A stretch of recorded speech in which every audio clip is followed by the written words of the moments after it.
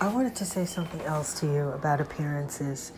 How people that appear to have no feelings or no response to things are given credit for stability.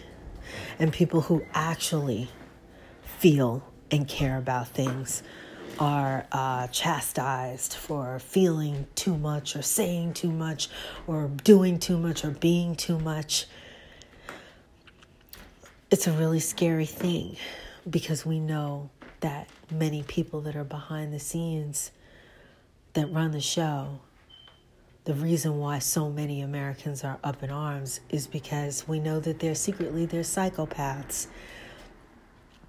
But to the left and to many other people that are just out of the loop, these people look like stability.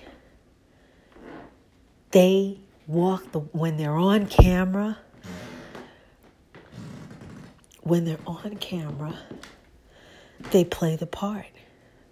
But we know in the dark, they're absolutely lunatics. We've seen Bohemian Grove. We know.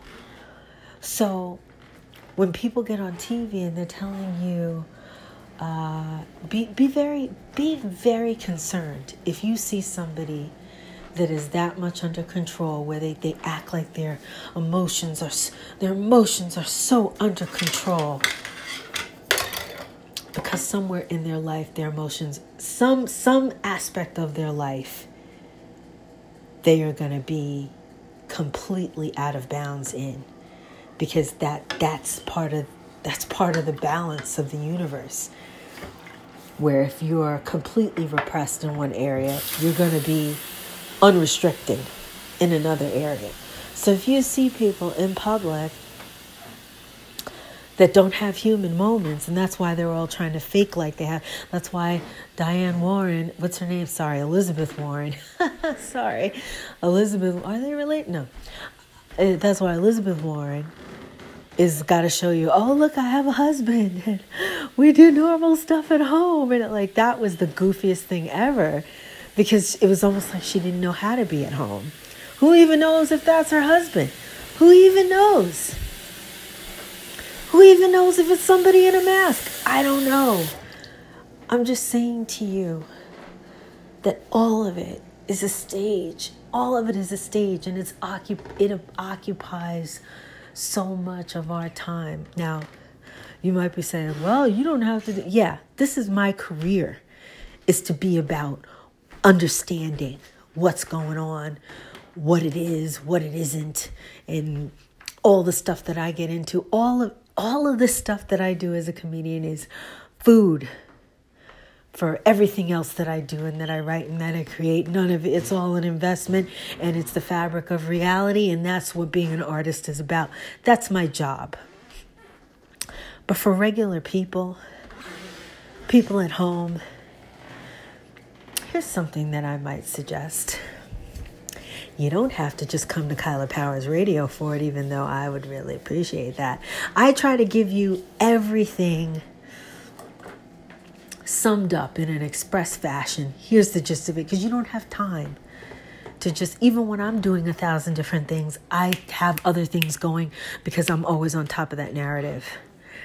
But choose one person. Change it up. If you listen to 1 hour of news, no matter what kind of news it is, a day, change it up. Today this person, tomorrow that person, whatever. Just don't let whichever narrative, whether it's a truth or narrative, fake news narrative, whatever it is, don't let it occupy so much of your thought that you're being informed what to think from what it is. Make sure that you have an equal amount of time, digestion time, to say, well, I heard what you said, but this is what I think about it. That's got to happen.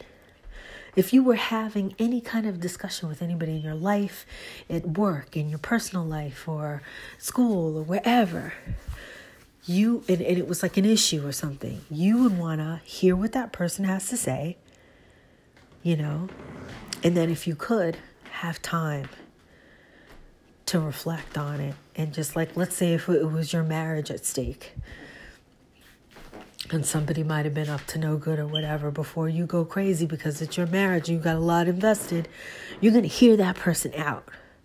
But then you're also going to take your time and you're going to decide what you think about it. You're going to weigh things. You're going to weigh things out. And I'm hoping that you're going to put yourself first above anyone that you could follow or be worried about. The welfare of you and yours comes first. And then everything else. So who are you first? That's just an interesting question. I'm not making any judgments. Who is anyone first?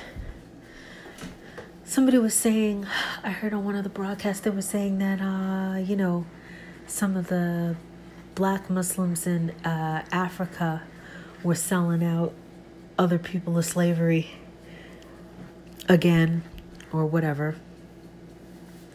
And they said, well, to them, their religion is before their race, any kind of racial obligation. And that's just interesting to me. That's a completely different, reality than most people would think is the case. So who are you first? Are you your race first? Are you your religion first? Are you your country first? Are you your sex, your gender? Are you your gender first? Are you your sexual proclivity first? Are you your nationality first? Or are you a human being first? This is a good time to know the answers to those questions. You know why? Because Google knows the answer to all these questions. Or rather, they have an answer, what they think it is. All these data collecting companies, Facebook, all these companies, they think they know you. They think they got you down. What are you? Are you what they think you are? Can they predict your every thought? What you're actually going to do? It's just food for thought. I'm just putting it out there. If these data mining agencies, do they know us better than we know ourselves now? Because if you're thinking of anyone as, adversary, the first rules are know thyself and know thy enemy. But we don't really know ourselves.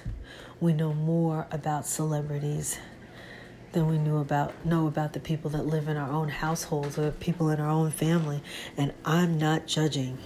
I mean, I realize that there's people that I've known my whole life, but I don't really know them. I might have never known them. And maybe, I don't know how much interest I ever had in knowing them. But now I see, as an adult, where perspective interests me in a profound way, that, wow, here's people that I could be learning from and knowing from, and they're right here in my vicinity, and I don't know anything about them.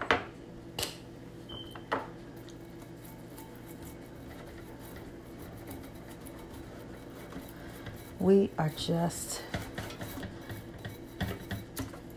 there's been a concerted effort that human beings become less and less mindful, less and less discerning. We're used to having some other service discern for us and then tell us what we thought. Oh, how are the globes? Oh, how is this? Or how is that? Oh, they said it was good. Or, the host pulled it off or whatever. Or so that's how most people perceived it. And so that's what it was. And I don't know. I didn't see it. I'm not trying to say anything. I'm just asking, do we come up with these things on our own? Or is it just like, do you realize that people are telling you how to feel about people and things and situations and all kinds of things? I hope to never tell you that. Only you can be the judge of that. If you ask me how I feel about something or what I think, then I'm going to tell you. I will tell you. But I'm not here to tell you what to think. I never will be. But I don't care who it is, whether they look like me, whether they say that they believe the things that I believe in.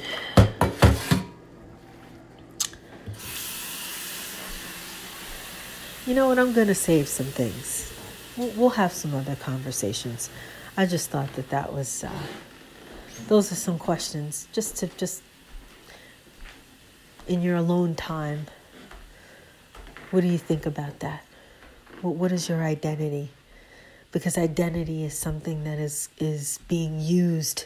Identity is being weaponized. And it could be weaponized against you.